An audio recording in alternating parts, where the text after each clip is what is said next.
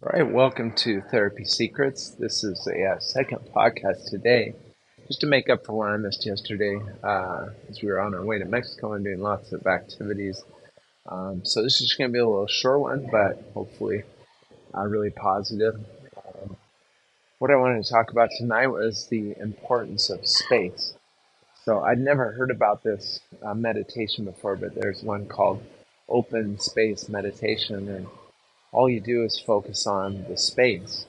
Um, in between things. So space between letters, space between you and an object, space between plants, whatever it is, you just focus on the space.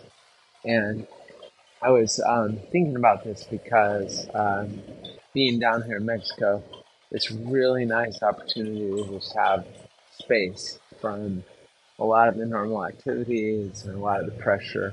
And so there's a lot of value therapeutically in having space in all kinds of ways.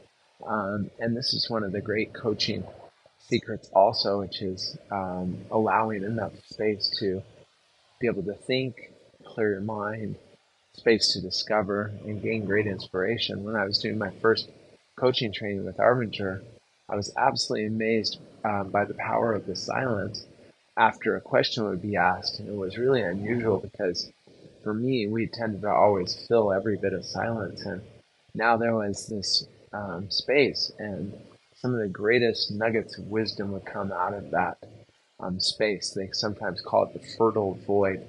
And I want to just encourage you to keep thinking about ways that you can find more space to breathe, more space for the fire to burn.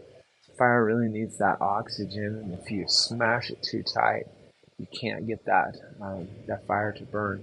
And there's a lot to be said for that, and a lot to think about in our head space, in our physical space, in everything. If we fill it up so tight, there's very little there for light, for inspiration, and all the really good things that can come. So enjoy, and we'll talk to you soon.